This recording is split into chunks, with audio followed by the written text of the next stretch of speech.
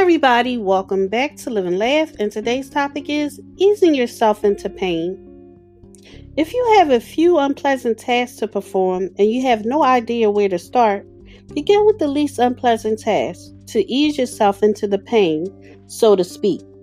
Once you cross off that first task, working on the next task, even if it's more painful than the first one, should be easier because you'll be warmed up, carried forward by the positive momentum. Thank you for listening. If you know anyone that can benefit from this podcast, please go ahead and share it.